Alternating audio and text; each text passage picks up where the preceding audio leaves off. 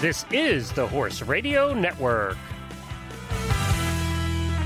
What a beautiful day for horses in the morning.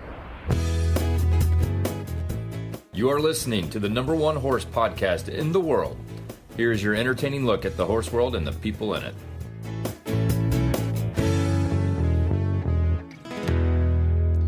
Well, good morning, everybody. I am Glenn the Geek in Ocala, Florida. And I'm Jamie Jennings, and I'm in Norman, Oklahoma. And you're listening to Horses in the Morning on the Horse Radio Network for June 6th, episode 2592, brought to you today by State Line Tack. Good morning, horse people.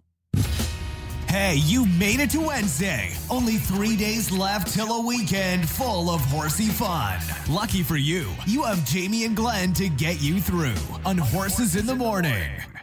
Well, you seem to have started another controversy, which you're good at, over in the auditor room. Mm-hmm. And the serious topics you bring up that lead to over 100 comments on gray versus gray. And what I mean is not gray versus gray.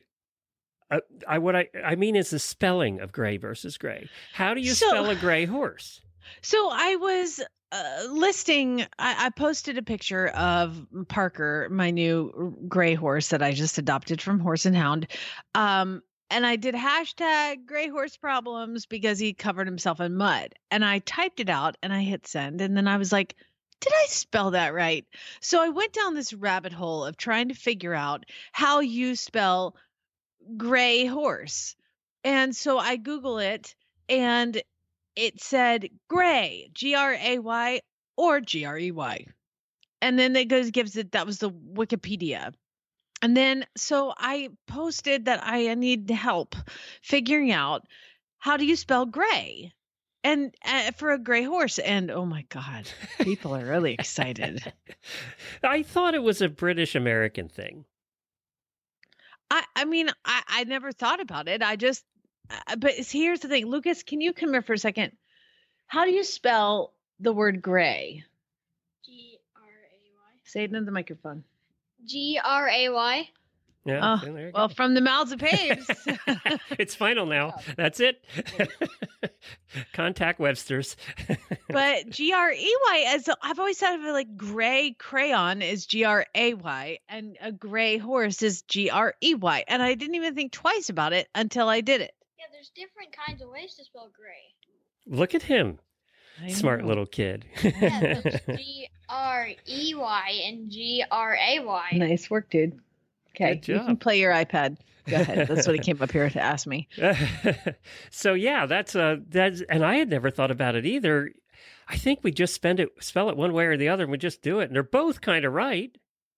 Well, and then so I went on to the jockey club and I'm like, what do they call it? So I went to Equibase and I looked up the horse to see what Equibase has him listed as, right? And it was not helpful, Glenn, because I went to this shot. I typed in his registered name, which is Real of It. Okay, he's a grandson of Tappet, so there's going to be gray in there. So there's got to be gray. Do you know what they have Tappet listed as or Black. Real of It listed as? GR/RO. It's like they're avoiding the controversy too. GR. That's what he is. So he's a grr. So what have we decided? We're gonna go with Gray here, and in England we go with Grey. You know, it's too fresh, Glenn. I don't know. I don't know what to do. You know, I posted it on Shite Adventures Unite, that Facebook page. Oh yeah, oh god, it hasn't been approved yet. So I want to know, like, internationally, I'm going to take a poll on that if they actually submit my post and see what the world thinks. Well, we're going to have a British person on in a little bit, so we ought to ask her too. Yeah. Joining us today is a fat pony. That's right, a fat pony halflinger from England who has developed quite a following. And our Black Reins guest of the month is bull rider, author, financial planner, and baker. Abe Morris is going to be joining us. Plus, we have some announcements about the Horse Radio Network and some weird news as well. Before we get to Daily Winnies, though, I wanted to talk a little bit about a friend of the Horse Radio Network and an icon in the horse world. It was dressage legend and author Jane Savoy. Anybody that's ridden dressage at any time in their career has a Jane Savoy book. I'm not even a dressage rider, and I have a Jane Savoy book. There you go. I'm looking at it right now. I know. She was also one of our first guests on Horse Radio Network way back 10, 12 years ago, and was always very kind to us. And I just spoke to her. I was friends with her on Facebook, and we would chat occasionally. And I spoke to her like 2 weeks ago because she had her first novel come out, and it just came out. I mean, just got done and just was published. And she was supposed to be coming on the show here this week or next week. But she has passed away. She's been fighting cancer for a while, and she just never got ahead of it. She'd been doing chemo, but she stayed positive the whole time. That's one thing about Jane, is she was always a very positive person. But a lot of you may have heard the name, but not realized that she was a reserve on the U.S. bronze medal team in the 1992 Barcelona Olympics. She also, and a lot of people don't know this, she coached the Canadian 3-day event team in Atlanta in 1996 and 2004 in Athens. So she had been a coach for a lot of years on eventers and dressage riders, obviously. She was admitted in the United States Dressage Federation Hall of Fame in 2019 with the description dressage icon. So you get that description, icon of anything, you know you've made it, right?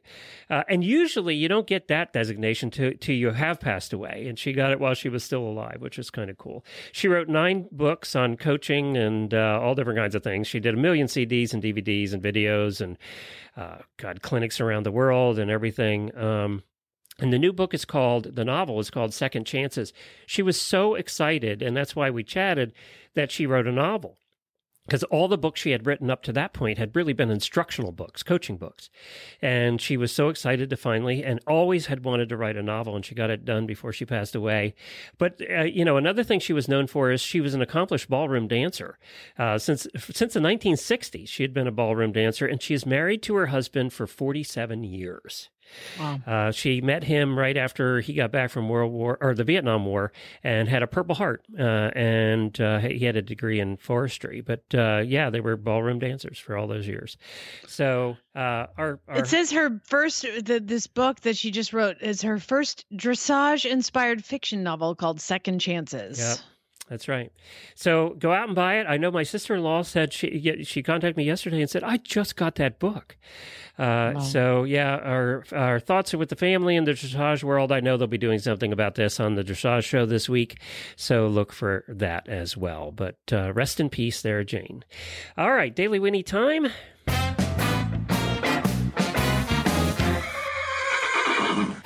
This is because I got in trouble once again. Yeah, so you did. I have to do Big this. trouble. Happy birthday to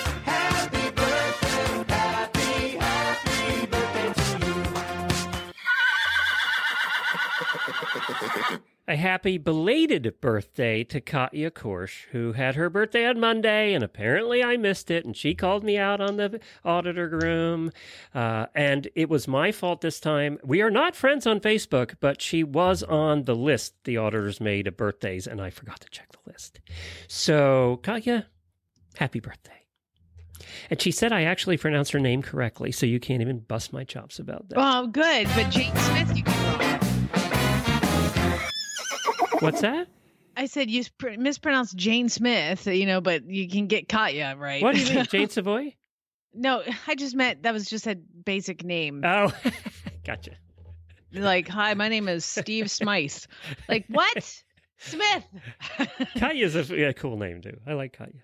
I just wanted to send a shout out and a Daily Winnie to the listeners that are sending me all of the weird news, because today they helping out? Yes, they help out, and even Charlotte down in Florida has time to send me weird news. So I've got weird news from Charlotte and Aaron. So thank you very much. And Aaron, yes, I am not totally sick of the monolith stories. So they fill up my news feed. And we've got another one today in weird news, thanks to Aaron. They just keep showing up, and we still haven't figured that out yet. It's crazy. Well, I read a news story today about another monolith. For those who don't know, if you haven't seen the news, there's like these mysterious metal things that are like embedded in the earth, and they're appearing all over the world. And no, I mean, obviously they're aliens. Obviously, because we haven't seen anybody putting them up. Except for the one I saw in West Virginia, Glenn. Oh, no.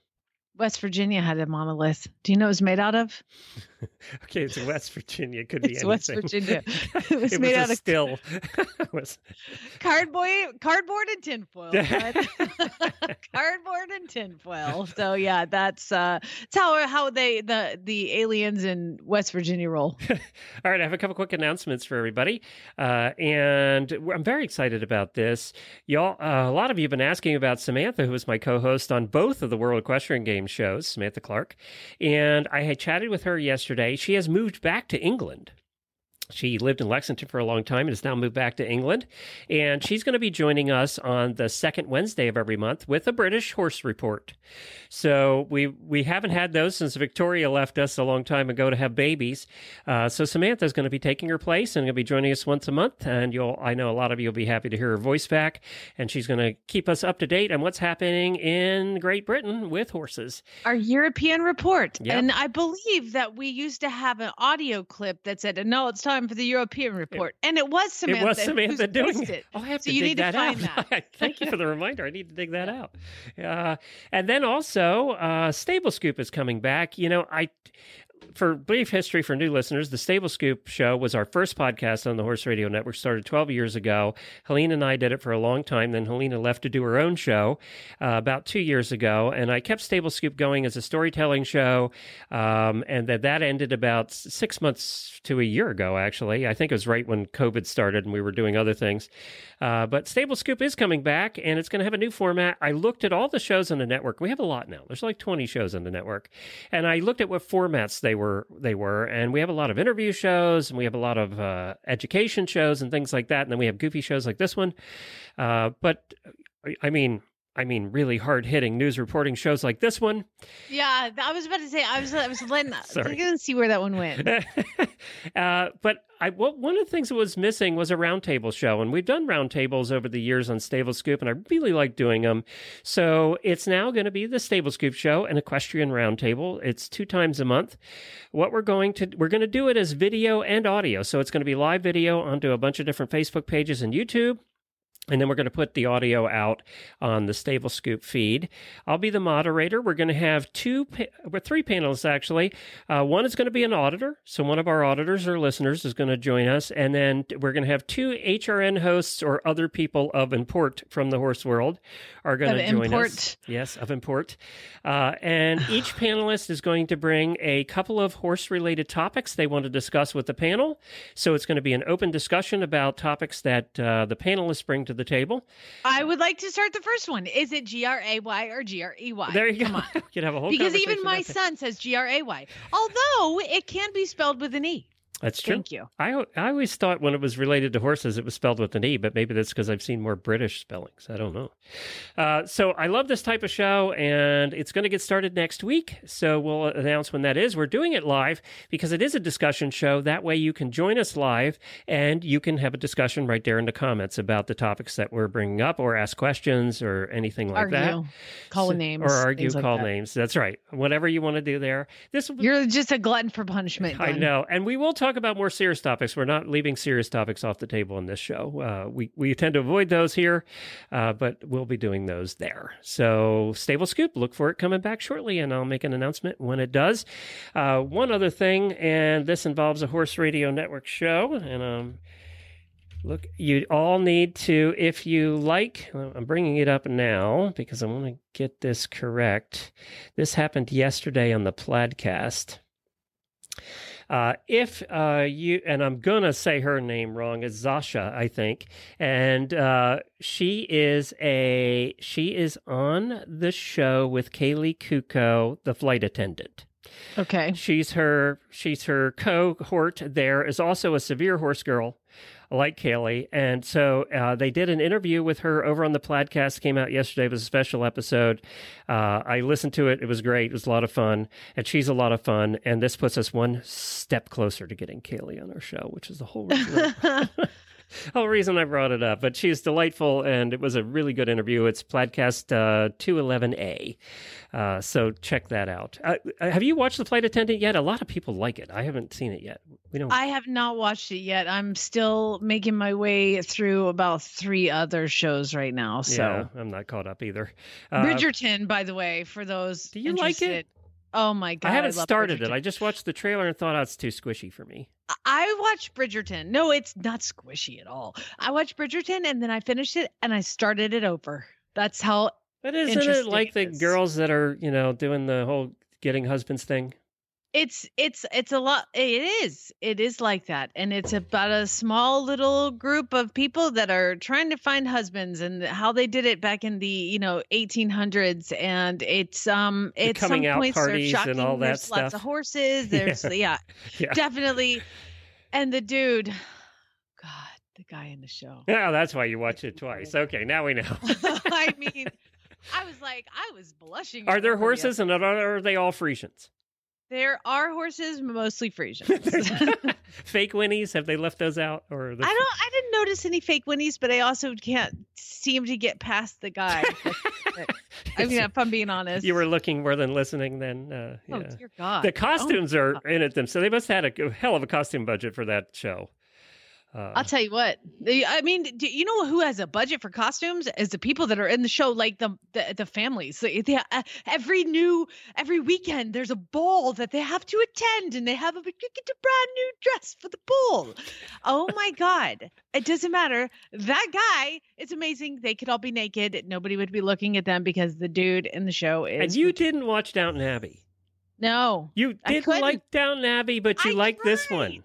I fell asleep every Downton Abbey I watched. I couldn't do it. I would love to. That's just crazy. You had gotten a couple horses in training before we get to our first guest, right before break. Are they still there? You've been working with them, or is it too snowy?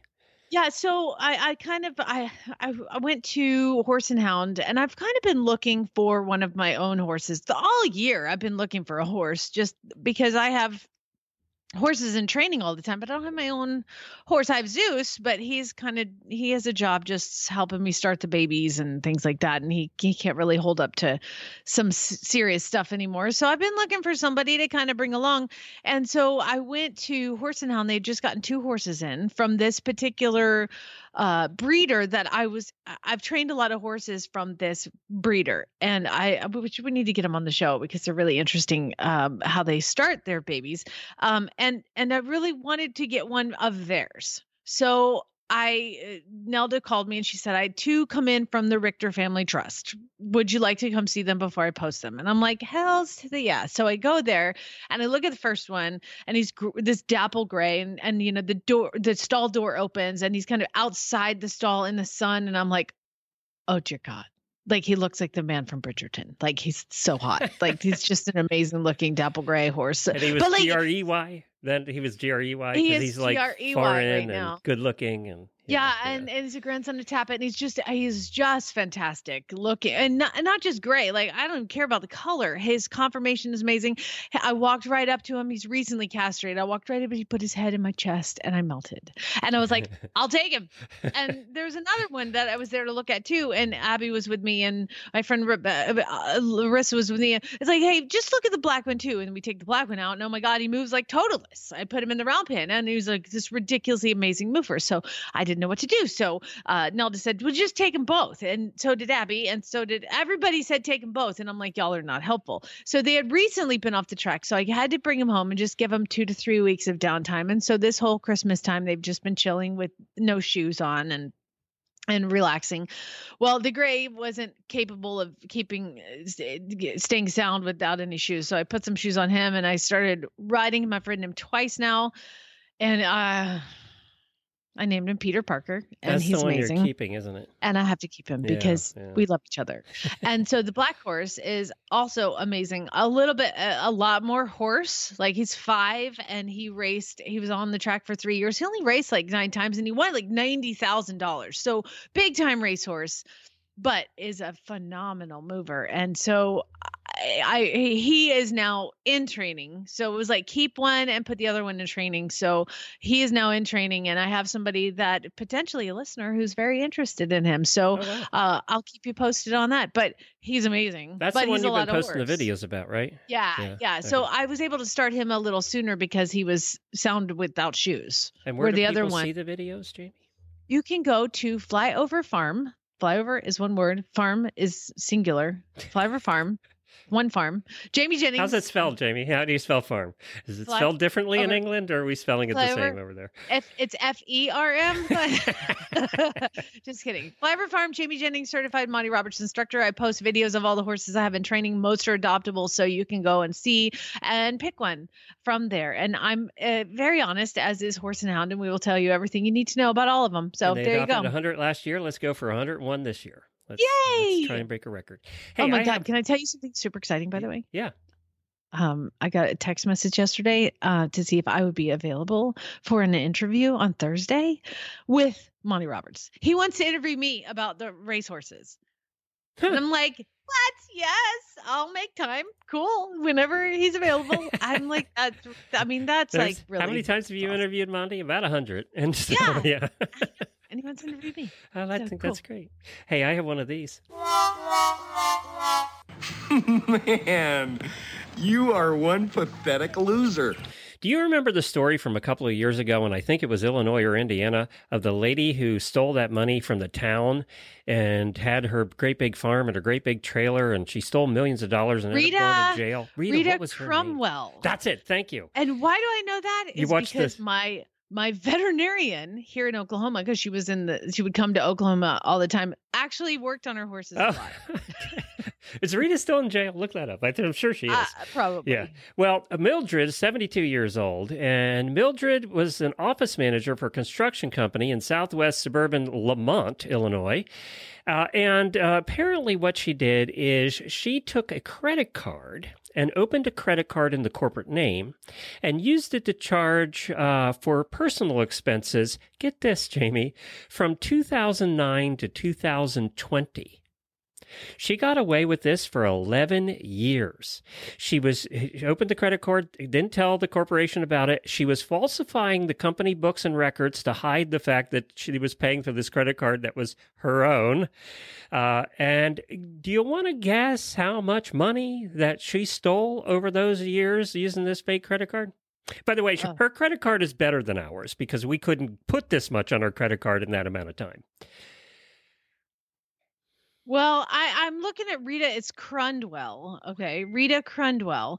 And she was the comptroller and treasurer of Dixon, Illinois from 83 to 2012. And she had RC quarter horses. Yeah. And she embezzled $53.7 million over the 22 years to support herself. I can tell you Mildred didn't come close to that. I was going to say, I don't think you can be beat. Apparently, she only got like 7 years in prison, so I don't know if she's still there or not. I don't know. Well, this newest one, Mildred, 72 years old, embezzled $2.3 million. She's punishable by 20 years in prison. So that means that she worked there all this time. She started this in 2009. She was 61 when she started embezzling. So she must have been planning for retirement, but apparently she spent it all. Because it's a credit card, so she wasn't saving it. She used it for restaurants, shopping, travel throughout the U.S., and making payments on a private horse farm and show horses. Sound familiar? Oh my God! But so Crundwell's release date is shown as October 20th, 2029. So how long do these people think that they're not going to get caught? Well, the thing is, they didn't get caught for a long time. This is when I worked at a bank. I was selling securities and things, and they brought me and I actually worked at the bank. And one of the things they tell you when you get there to work at a bank is you are required to take your vacation. There's no option. You get 2 weeks vacation, you have to take it, because that's when this kind of stuff always comes out, is when the person's on vacation. Because somebody's filling in, right?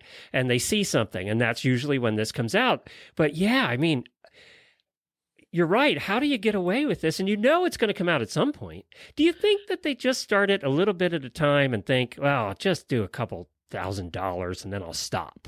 I mean, here's the thing: is she opened the company credit card and used it for like Dinner, dining, shopping, and restaurant. Like, what? Why would you do that?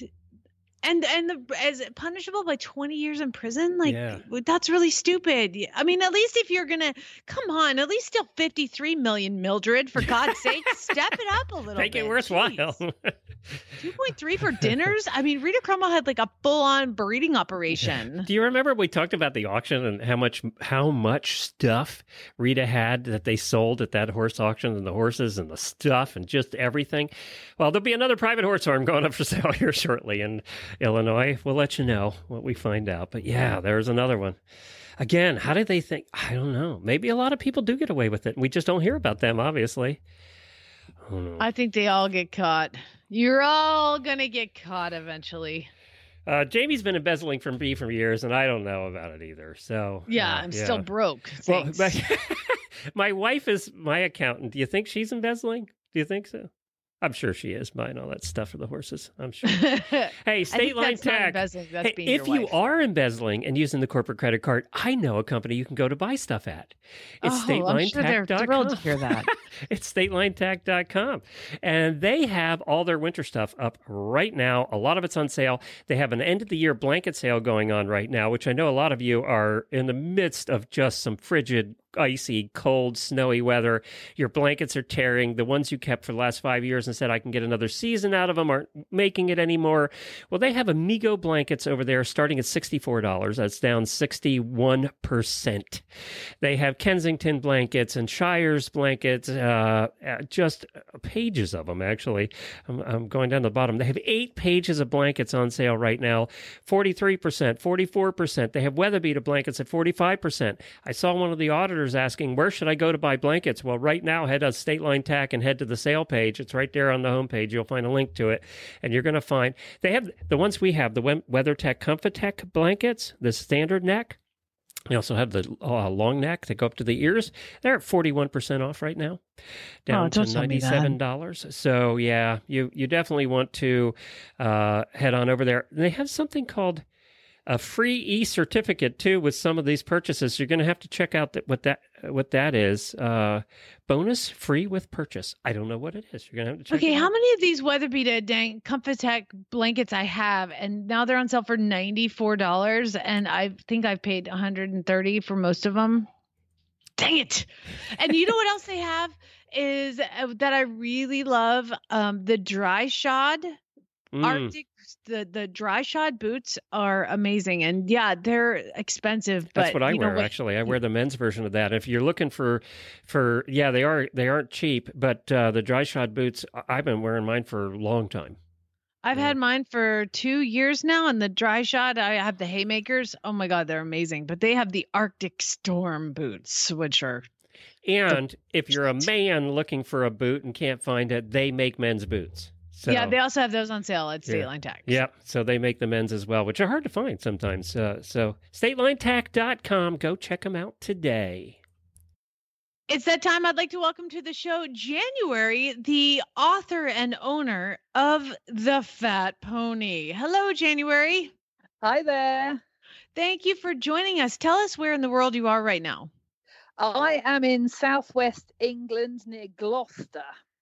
Gloucester. Okay, perfect. I didn't, I always mispronounce that, so I'm glad you said it. Yes. So tell us about your Fat Pony. Obviously, Fat Pony was not available to talk today. Very busy eating breakfast. So tell us about Fat Pony. Well, Fat Pony, I mean, really actually isn't fat or a pony. He just sort of got the nickname, as it were, because he acts like a fat pony because he's always hungry. And really, he's not either of those. He is coming up 22 now. He's a halflinger. I've owned him for nearly 20 years, and he's just the biggest personality I think I've ever met in a horse. I think what I noticed when I was going through the Fat Pony's Facebook page, which is facebook.com/the Fat Pony, is the Fat Pony needs to be renamed the Mud Pony. Yes, this is true. He does spend much of the winter in a state of brown rather than the usual glossy colour he is. I mean, it's amazing. And tell us a little bit about what you have, because it seems like you have more than just a fat pony. You have lots of ponies. Yes, I do. I have the fat pony, and then I have his cousin, which is another Haflinger. That's the middle-sized pony. Although actually he's nearly the same height now. He was christened the middle-sized pony when I got him because he was a bit smaller. And then I've got who I fondly term the midgets, 2 miniature Shetlands as well. Miniature Shetlands. I didn't even know that they had miniature Shetlands. Yes, their standard Shetlands are up to 42 inches, and miniature Shetlands are usually around 34 inches high. So they really are teeny tiny. What do you do with all of these friends of yours? Well, I'm very lucky because they live at home. So at the moment, my work life is actually mostly afternoons. So I take the Haflingers for rides most mornings, and I take the Shetlands for walks in between time as well. Amazing. So what are your goals? Like, what is a day in the life of the fat pony then? Oh, goodness me. Well, he does all sorts, really. I mean, he was semi-retired right up to when we had our first lockdown here in England. And I decided that I was going to get him fit again. And he actually goes out and competes when we're allowed now. He's currently national Haflinger veteran champion. He does all sorts, really. And then the middle-sized pony usually goes out and does dressage. I mean, I try and go out most weekends. Obviously, we can't at the moment. But yeah, we do an awful lot, actually. They're kept very busy.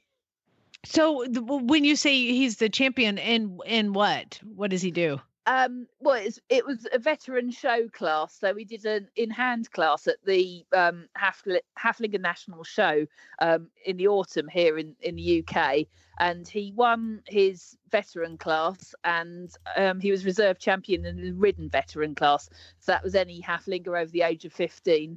Are Haflingers popular over there?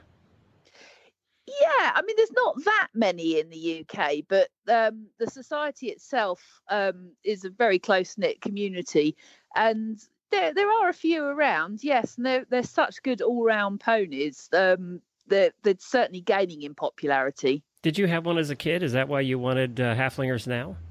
No, I wasn't allowed a pony as a kid, actually. I had lots of other things to do. But I went to Austria, oh gosh, must be about 25 years ago now, and saw Haflingers, and I thought, oh, well, I'm grown up now. I can do what I want. So I bought one, and that was the fat pony. That's rebellion at its finest, right there, Glenn. Yeah. I couldn't have them as a kid, so I'm just going to get a pile of them. 12 of them now. Yes, definitely. And the fat pony. I mean, let's before I get to the books, I want to say, does the middle pony have any sort of like emotional baggage because he's the middle one? Like, you know, I mean, middle children have issues. I was How a about middle him? kid. Yeah, I know. Yeah, no, me too. He's absolutely fine. I mean, in secret, he's because he's the younger model. He goes out and does more, so he doesn't really feel left behind. So no, he's fine. Okay, good. Just checking. You know, I get in trouble for saying that some breeds all look alike, but Haflingers don't look alike. They really do. Yes, well, they're all genetically the same colour, which is flax and chestnut. I mean, there are variations in that colour, but because they all descend from one original horse, and if you breed flax and chestnut to flax and chestnut, that's what you get. So, I mean, they are very, very different when you get up close, but from a distance, yes, they do look quite similar. So there's a lot of books, Glenn, that January has written, and I love the titles and the pictures that go along with them. What was the first book you wrote about the fat pony? That was, oh gosh, now I would remember it. I think it was The Adventures, Mishaps and Musings. I think that's what it's called, Scott. A long time ago. I mean, it was, they were all taken. I started off with a blog that wasn't on Facebook, and then he got his own Facebook page. And then someone said, well, why don't you put all the posts together and make a book? So I did. And that was really popular. So I sort of every few years I gathered together what I'd written and then made up some new stuff and thought of some silly stories that he'd done. I mean, they're all based in facts, every single one of them. And I just decided that it would be fun to look back on what he'd done over the years in book form. The titles are so great, Glenn. Like, first there's the Adventures, Mishaps, and Musings, the first one, but then he started to ask questions like the Fat Pony. Has anyone seen my halo? Yes. I like Yes, that that was one. Particularly naughty year, that one. I think my favorite is the picture is from the back of the Fat Pony, and he's looking down into what I guess is a muddy puddle, and it's called the Fat Pony. There are sharks in that puddle. Yes, that came from a flood we had a few years ago down the road, and just he absolutely would not go through the puddle. And eventually I got off and waded in and started to pull, and then he jumped in, and yes, I got very, very wet. I think that the turn for the Fat Pony happened. Obviously, the Fat Pony, the slim years. Tell us about the slim years. Well, he was diagnosed with borderline Cushing's back in 2013, I think it was, and they offered me medication and said, you're going to have to change his diet. And I thought, actually, I'm going to just see if I can do this myself without filling him full of pills and things like that. And so, I mean, he always did put weight on very easily, but I basically halved his rations and made him do more work. And he's not got any worse. I mean, that's 8 years ago now. And he's as fit as a fiddle and very healthy. And that was the catalyst, actually, the vet saying, well, he's got to be fitter and he's got to be slimmer.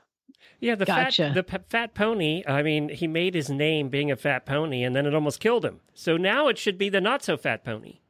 Yes, everyone says he's not really, I mean, he's not ever really been fat. He's been a bit chubby in places, but he's never been fat. Yeah, I say fat. that about my pony too, and I think kind of he's been really You fat. say that about yourself. Who are you true. kidding? That's true. All right. So January, where can people go and learn more about the Fat Pony or find these books?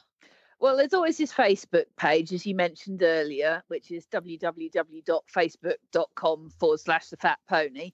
Or if you want to buy any books, they're available exclusively on a self-publishing site. It's www.lulu.com. And if you search for the Fat Pony, they'll all come up there. I have a question before January goes, though. January, Jamie started a controversy with our listeners, and we want to get your opinion. In England, when a horse is gray, how is that word spelled? How is the word gray spelled? Grey. That's how I'd spell it. There you go. Oh. Okay, one vote for Grey. You know what? I know what your next sentence is going to be. Well, I guess you could spell it Gray. That's pretty much what everybody says. It's one or the other, and then maybe you could do the other one too. So it's good to know. So we haven't solved it yet, because over here it's Gray. Yeah, I would say I don't know anyone who would spell it like that. Yeah, I think it's almost exclusively EY. But we here. spell schedule wrong too, so there's that. So. It is. It's true. Well, January, thank you so much. Please go give the Fat Pony a sugar-free The not-so-fat pony from us. Yes, well, it's tea time over here in England because it's coming up to 4:00, so I've got to go and give. So crumpets for the Fat Pony. Yeah. All right. Thanks a bunch. Yeah. Thanks for having me. Well, this episode is brought to you by our friends at Equiderma. Equiderma wound ointment is a must-have in your medicine cabinet. It visibly amplifies wound healing, stops proud flesh from developing, minimizes scarring, reduces pain, and keeps flies out of wounds. You'll find that with consistent use, you'll see a noticeable progression of steady healing every day. Plus, it's a great treatment regimen for common skin rashes and sores. And we've had so many guests on that have said that they use the Equiderma wound ointment. They swear by it. They use it for everything, and these are professional riders.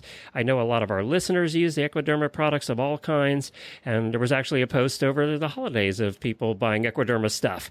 You can find all of it at equiderma.com. That's Equiderma products at equiderma.com. Well, I promised a monolith story, and we're going to go see the one in Vermont because it was in Vermont on a small place called Riverside Farm, and it disappeared. But then somebody brought it back, Glenn. I don't know how they were able to, but the problem is it had some scratches, and they think that somebody went to like resurface it to try to get the scratches out of it. And in Vermont, Glenn, how do scratches appear on a metal, tall, triangular shaped object that stands high in the sky? I have two guesses. How do they get scratches? Bear or How? mooses? That would be good guesses, but no, it was a dude named Tucker Zink who decided that he was going to snowboard up the front of it, do some wicked tricks and get some awesome photos for Insta. So Tucker said he didn't take it, he didn't rotate it, but he is glad that it is back. He said, "I'm sorry it got scratched up, but things happen."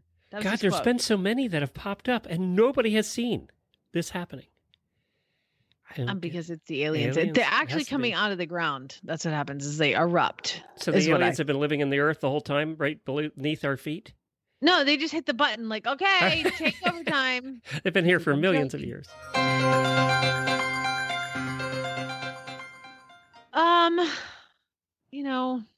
In the world of things not to do, this would be the thing not to do. There's a woman, and they haven't said her name or anything, but it was on TikTok, and it became a really viral video when I'm going to call him a D-bag boyfriend goes to his girlfriend, and he sets a video camera up for TikTok, and he bends down and he gets on one knee and he proposes to her and he hands her the ring. And he pops a question, and she immediately tears up, and she's like, oh my God. And she holds her face, hands up to her face in shock. And her partner says, "I love you so much. It's been 6 years. Will you please have these earrings?" What a dick. So it's gone viral on TikTok. So basically, he pretends he's proposing a fake proposal. You never do a fake proposal. That never goes well. That. Especially after 6 years and you haven't proposed yet. Not good. 6 years. And somebody replied, "Absolutely not. Throw the whole boy away." Throw him away. So I'm sure we'll get updated on that, because it is interesting to know, like, there's no way she can stay. What idiot thinks that's a good idea?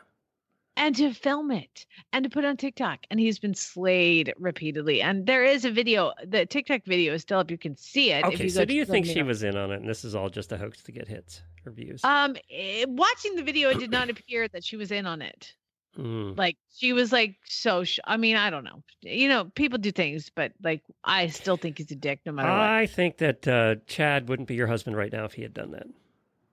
What a 6 years. Ugh, what a jerk. Well, I don't think he would have waited 6 years either. So there's that. That's true. There's also that. We're going to head to Canberra, Australia, and head to Cam Faust and fellow recreational fisher Kev Joyner were outside fishing, okay? And they were setting up crab traps from their dinghy in the mangroves on the outskirts of the city north of the northern city of Darwin. And they hear somebody in England? yell. Is that where you said? Australia. Australia. Okay, got it. And they heard yelling, "Please, somebody help, mate. I'm in trouble." And they rode their little dinghy over underneath a tree, and they see a man who is sitting on a tree branch that has climbed up, that also, mind you, is completely naked. A naked man in a tree branch in like a recreational fishing area, covered in mud, cuts, and insect bites. And he said that he had been there for 4 days. In a tree? In a tree, and he survived by eating snails and has used his clothes for bits and pieces over the way. The guy says it didn't make sense to us. He had a nest in the tree, and he was only laying a meter above the water. But reason he was staying in the tree? Crocodiles. He's like, I see a crocodile. And the guy was like, he was only like a couple inches over the water and I didn't see any crocodiles. So he probably could have How just did got he down. get to the tree? They said they thought he must have had a big night after New Year's, got lost, and had himself a mischief in the bush. Is what they A Mischief in the Bush. I like that. That's the name of a new Lifetime movie, Mischief in the Bush. Voss said that the fisherman said he stripped down to his underwear and handed Voss Grensky his shorts. And he said, you know what he looked like he needed? He needed a beer. So he gave him a beer. He gave him clothes and a beer. And he will apparently be in court soon because apparently he assaulted somebody on New Year's. So probably he was hiding, but they got himself in trouble. He ran into the bush to hide. I just put that on the list of awesome. Somewhere along the way, his clothes got lost. So yeah, I don't know what happened. They said he made a nest. I think the bush of Australia is not a place I'd want to be with no clothes. Just saying. No, I don't want to. No. Do you have Okay, another last one. Okay. I'm going to talk to you about Nela Zisser, former. Apparently, this is a thing. Miss Earth, New Zealand. Okay. Didn't know that Miss was a thing. Earth. I didn't know there was a Miss Earth pageant. And she was Miss Earth New Zealand. And she's also a medical student. But she also has a little bit of a pastime that she likes to do. She is 28. Obviously, she's very pretty. And she's very thin. And she's beautiful. And she is a professional eater. And she just got the world record for eating chicken nuggets in a minute. She devoured. Now, this is in New Zealand that she did it. So it's 10.5 ounces, gulped down 298 grams of chicken nuggets in a minute. So that's 16 chicken nuggets in 1 minute. I don't know. I feel like somebody could beat that. That doesn't seem like a lot to me. Apparently, it's a Guinness Book of World Records. 16 chicken nuggets in a minute. I feel like Lucas could beat that. Huh. Let's see. You know, I told you I follow a professional eater on YouTube. Okay. I came across, I don't know how, it's Katina Eats Kilos. And she just does these videos every week where she eats massive, I mean, it makes, this is massive amounts of food. She's like 5 foot tall and a bodybuilder and, skinny. She's not fat in any way, shape, or form. And so she travels the country doing this, joining other professional eaters. Like the last one I watched, she ate a 5-pound burrito in like 20 minutes. That's 5 pounds of burrito. This is why I'm bringing it up. She has a total right now of 25 million views on her videos. She's making bank on I hope she doing these monetized videos. it. Well, Yeah. she's making money on just doing the videos, just on YouTube. We're doing it wrong. We have the wrong shtick because there's some more videos of this beauty queen, Nela Zisser. She ate 50 shrimp dumplings at a Chinese restaurant in 3 minutes and 5 seconds. She also has down 100 pieces of sushi in an internet competition. Okay, well, all right. I went to my girl Katina there, and how many chicken nuggets did she do? Yours? Let's see. She ate 16 nuggets, 298 grams of nuggets in 1 minute. Okay, this girl did 100 chicken nuggets in 10 minutes. Well, I think 16 in 1 minute. I'm no mathematician, but that sounds like more. More a minute. The other girl only got 10 a minute. Ugh, this led me down a rabbit hole of how many professional eaters are there on YouTube. There are a lot. I was shocked at the number of people who are professional eaters that go out and eat these large quantities, video it, and make a fortune on YouTube. This is a medical student. Like, don't you feel like somewhere in medical school they should tell you that this is not healthy? I think it's all about the views. It's just living in a world that's all about the views, and you and I are doing it wrong. We do not have 25 million listens to this show. You know what? Somebody bring me some Twizzlers. You need 5-pound I'll make a burrito? record. We'll make it a vegetarian burrito. We can do that, and we'll see how you do. Yeah. Okay. I'm gonna do. Although it'd have to be Twizzler corn eating because you're not eating competition. bread, and now it's complicated because we'll have to put tofu in it. It's just too complicated. Forget I asked. Yeah. Yeah. Forget that. Hey, I a list for you since it's Wednesday. Do you want to hear the list? Can we save it for the auditors? Because we have a guest to get Oh, to. yeah, we can do that. That's All fine. right. Oh, Let's get to our guest. We have our next guest is brought to you by Black Reins. Our Black Reins guest of the month is Abe Morris. Abe was a bull rider in the early days of African Americans competing in bull riding. He became the first black cowboy to earn an official announcer's card with the Professional Rodeo Cowboy Association and announced at the world-famous Cheyenne Frontier Days Rodeo as a television commentator for 9 consecutive years. He's also the author of several books, a financial planner, and now a motivational speaker. And he also makes cookies and sells them, and you can buy them. And I want to buy them because I went to his website and they look absolutely delicious. But what a life he's led, and we're going to talk to him next. Well, Abe, welcome to the show. Thank you. Thank you for inviting me this morning. Now, most interviews with you probably start with your history as as one of the first really successful African American bull riders and all of that. But I'm all about the food, so let's skip right to your cookies. So we have a guy that went from being one of the toughest guys in the country as a bull rider, all the way to making cookies and selling them now. So when did you discover you were a baker? Well, after I graduated from college, I was single. I loved chocolate chip cookies. My sister Janice used to bake them a lot when I was a kid growing up. And, of course, when you start baking cookies in the house, the smells waffle.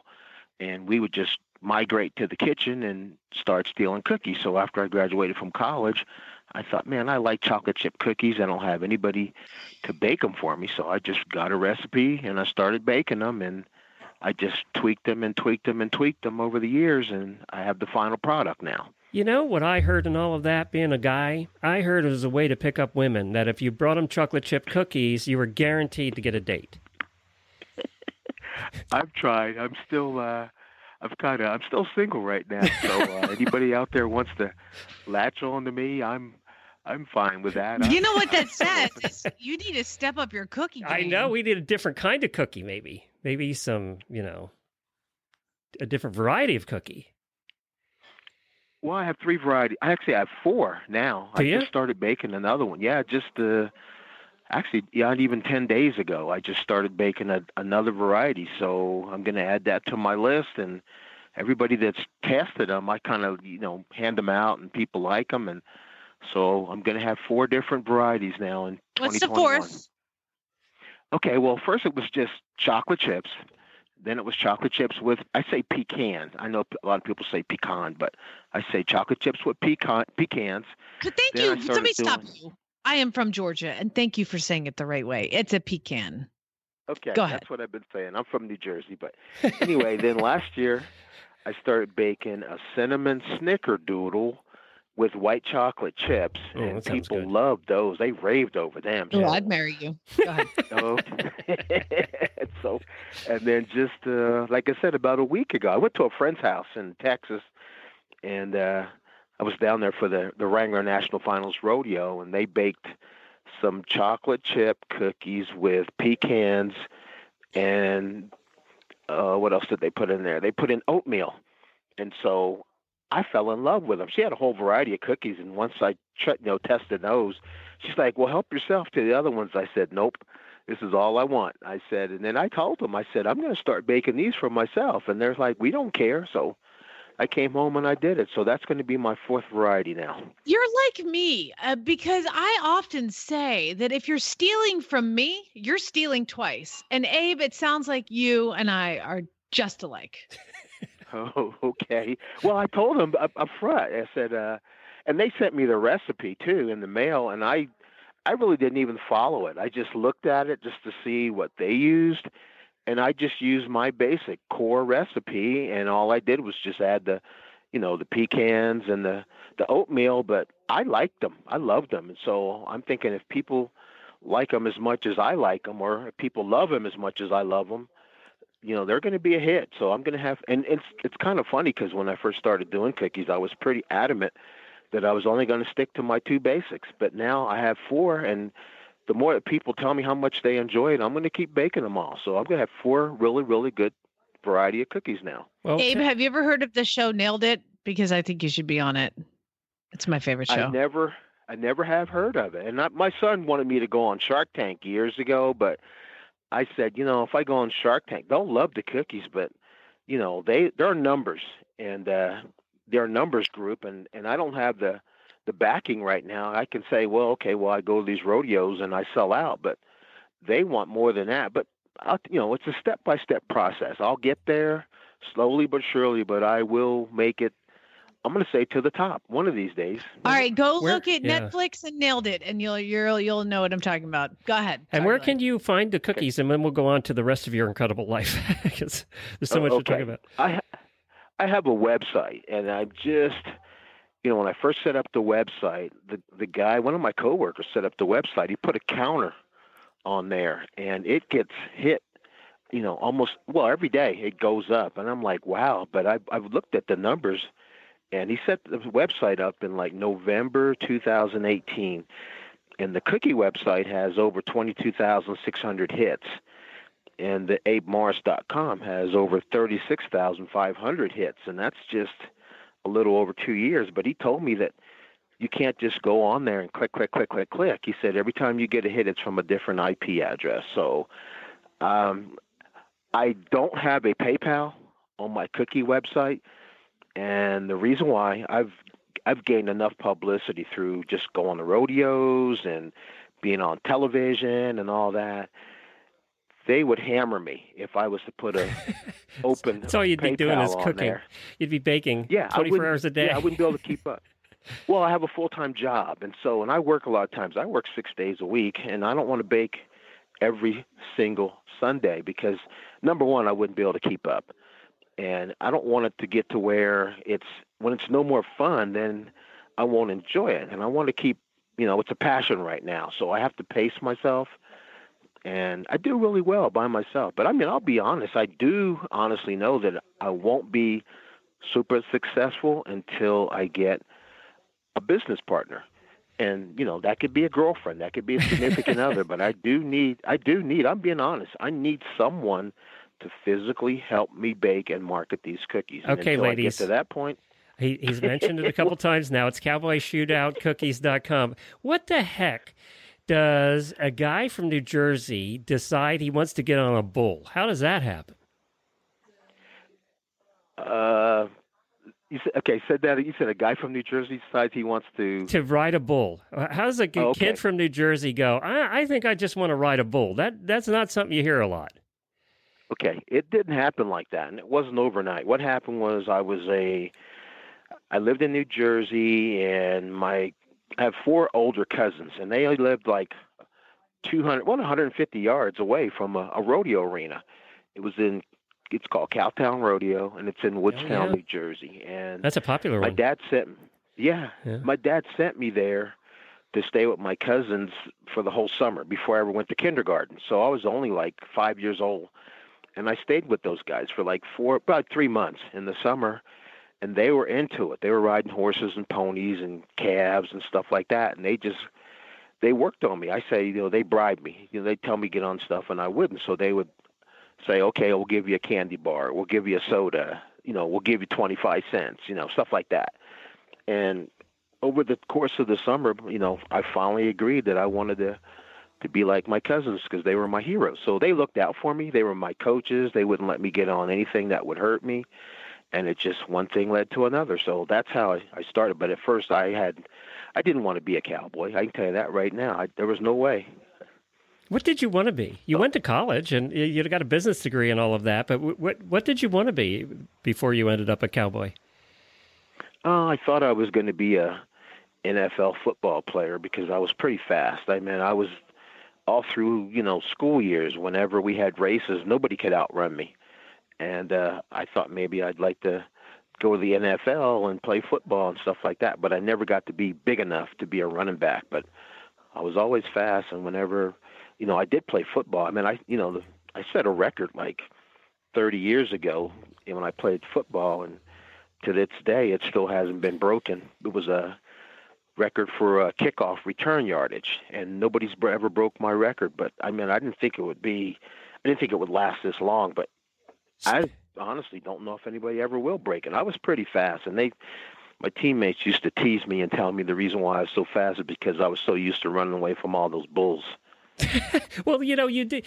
Speaking of broken, you picked two things: bull riding and football that do break bones and beat up your body really good. Oh yeah, I mean, in bull riding, we always said. I mean, we learned too. It was, it's not if you get hurt, because all of us have been hurt seriously. But it's not if you get hurt; it's when. Yeah, that's and true how of bad. horseback riding. Period. Right? We all get hurt at some point in life. It's just the nature of what we do. Were there a lot of African Americans riding bull when you started? Not really. There was a group of guys just that lived in Woodstown that kind of, a friend thing, like there was, like I said, there was three of my, well, there's four cousins, but three of them competed in rodeo. They were the Walkers. It was Gene, Jimmy Lee, Willie Ed, and their mom and my dad are sister and brother. So basically, their mom's maiden name was Morris. And so, it was just a group of us that got started, and then some of our friends got started. And, I ended up writing a book, and we took a group photo.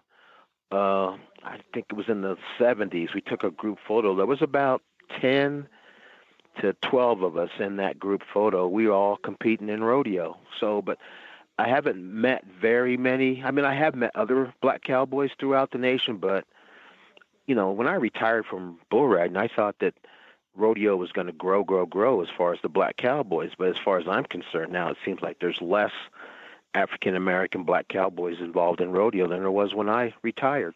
Were you treated with any kind of respect back then? This was the 60s and 70s, right? Was that the era?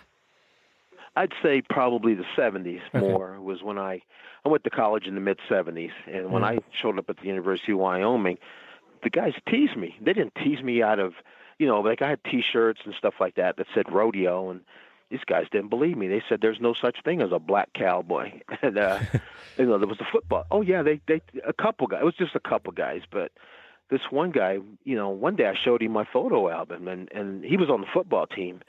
And once I showed him my album, he just cursed up a storm. Look at this, blank, blank, blank. And he told the whole football team. And then after that, these guys were reaching out to me. I'd be sitting in the cafeteria eating, and big old football player would walk up to me. Hey, man, I want to shake your hand. I've never met a black cowboy before. So they were my best, my fans after that, because the rodeo was right on campus, and they'd come over and cheer me on and stuff like that. So it was great. I mean, I really enjoyed it. I was kind of a quiet, little skinny guy from New Jersey, but once they found out I rode bulls and I started doing well, like let me think what year it was, 78, I think I won the college rodeo right there at the University of Wyoming in Laramie, and I had a big write-up just the day before the rodeo that said I was this superstar rodeo bull rider, but it wasn't true because I hadn't really done anything. But, then I turned out and I won the bull ride, so I lived up to the status of that article.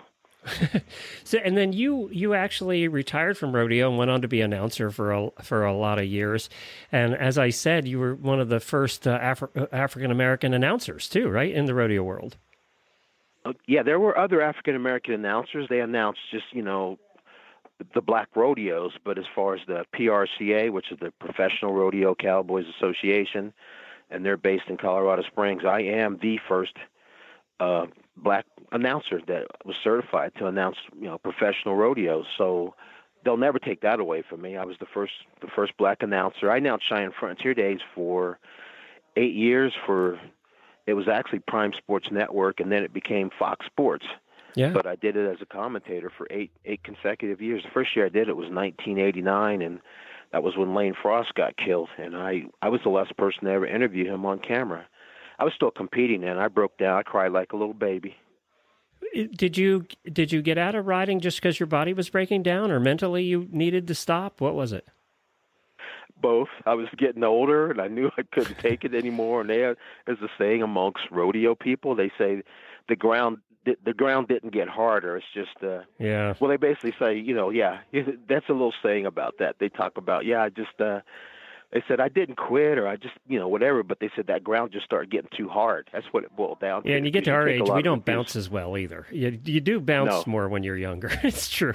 That's true, and it takes longer to heal. So yeah, it was both. I was about ready to quit, and then bull hit me, and they thought I fractured my hip, but they couldn't find any breaks. But I couldn't walk. I mean, I had to learn to walk all over again. I could not walk. I was on crutches for about 6 weeks, and my hip would pop really, really loud for about 3 or 4 months. But that was what took me out. And after that, I said, okay, this guy told me, he was a friend of mine. He told me, he said, look, you've gone about as far as you can go. He said, if you ever get hurt and injure that hip again, he said, if you think it hurt the first time, wait till you do it again. But he said, you've gone about as far as you can go. And he said it takes a braver man to walk away from the sport than it does to come back and do it again. And I took his advice. I quit. I never got on another bull. Yeah, in those days, you weren't making the money that some of these guys are making big bucks right now on the rodeo circuit. And, there wasn't that kind of money back then, was there? I mean, you weren't driving $1 million motorhomes.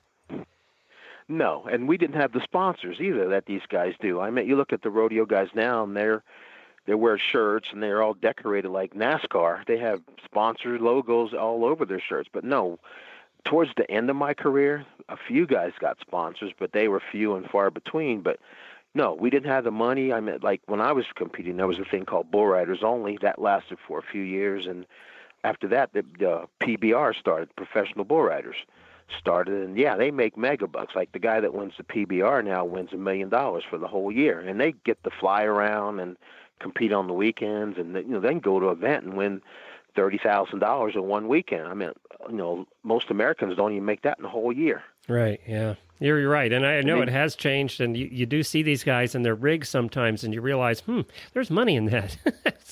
Oh, yeah, there's money now. And then they have sponsors, and then you go with the Wrangler National Finals Rodeo, too. Those guys win a lot of money. I think the guy that won the all-around this year, Stetson Wright, won over $300,000 plus, and he has lots of sponsors, and he has brothers, and their whole family they're all very talented rodeo guys. There's world champions all throughout their family. It's the Wright family. They're from Utah. And they love my cookies, too. They love them. You wrote a couple books, My Cowboy Hat Still Fits and Humps and Horns Bull Riding Magazine. You've written for them, a column for them for a number of years. You also wrote another book, Justin, A Father's Flight for His Son. Are the books still available? Are they still in print? Yeah, they're still available. They're still in print. I've sold a lot more of the rodeo books than I have the book. But the Justin book was just a horrible divorce custody fight to get my son. I mean, I eventually, the judge eventually granted me custody. I mean, it's sad but true. But it was such a horrible thing. I wouldn't wish that on anybody. But when you think about it, when a judge grants you permanent custody and takes the visitation privileges away from his mother, that's a pretty bad situation. But I met the court system, the New Jersey court system, and I'll just pinpoint them and tell you, it was Union County, New Jersey court system beat me up worse than any bull ever thought about it. And it was horrible. What they did to me was illegal. But, I survived. I got beat up. I'm back. I'm blessed. And believe it or not, I'm going to write one more book. I saw that. You have one more. We'll end on that. What's the next book you want to write?